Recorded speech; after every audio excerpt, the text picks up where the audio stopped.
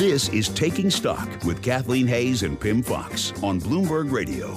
Last week, Sanjay Valvani, a partner at hedge fund Visium Asset Management, was arrested on insider trading charges that led to Visium's decision to liquidate 4 of its hedge funds. Last night, New York City police were called to his home where they found a knife near his body and a suicide note. He was 44 years old.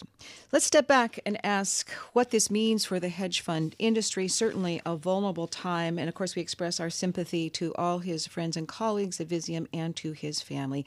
Simone Foxman joins us now. She's hedge fund reporter at Bloomberg News. So Simone, tell us a little bit more about this hedge fund, how it operated, and what he was charged with.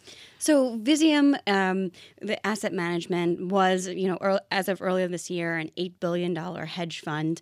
Initially, it was healthcare related, and its founder Jacob Gottlieb decided to branch out.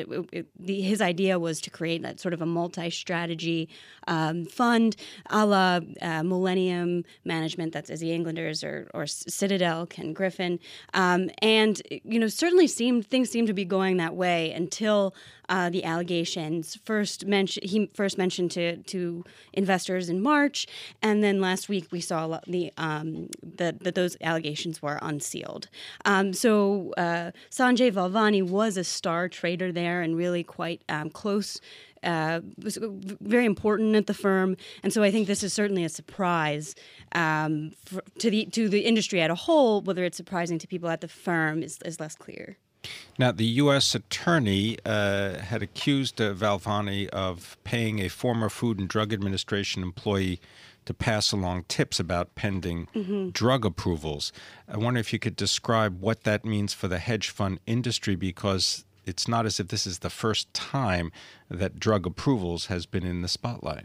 Right, and this certainly seems to be, pharma certainly seems to be an area where this is more likely to happen than perhaps other sectors, because it's such a binary event. Are you going to get the FDA's approval or not?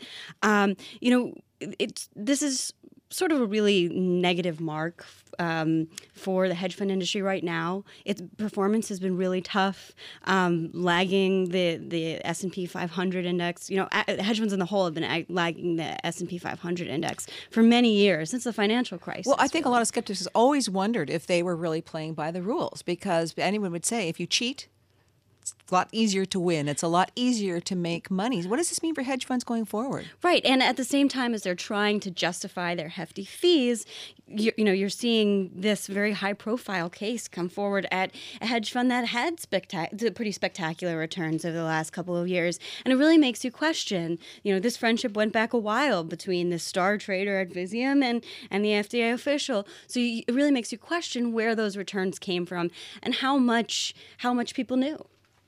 As far as this case, what happens now? I mean, because there are other people that were implicated and charged with this particular case. Right, and there are two parts of the case. This insider trading piece, both Valvani and another money manager, Chris Plafford, were implicated in this case.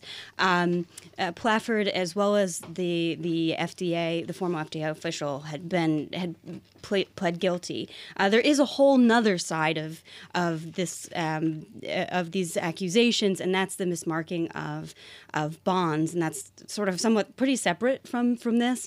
It was a two-pronged investigation, so that certainly. I mean, these things are still ongoing. Remains to be seen how this will impact the other sentences and the cases going forward. Thank you very much. Simone Foxman, a hedge fund reporter for Bloomberg News. You can follow Simone on Twitter at Simone Foxman.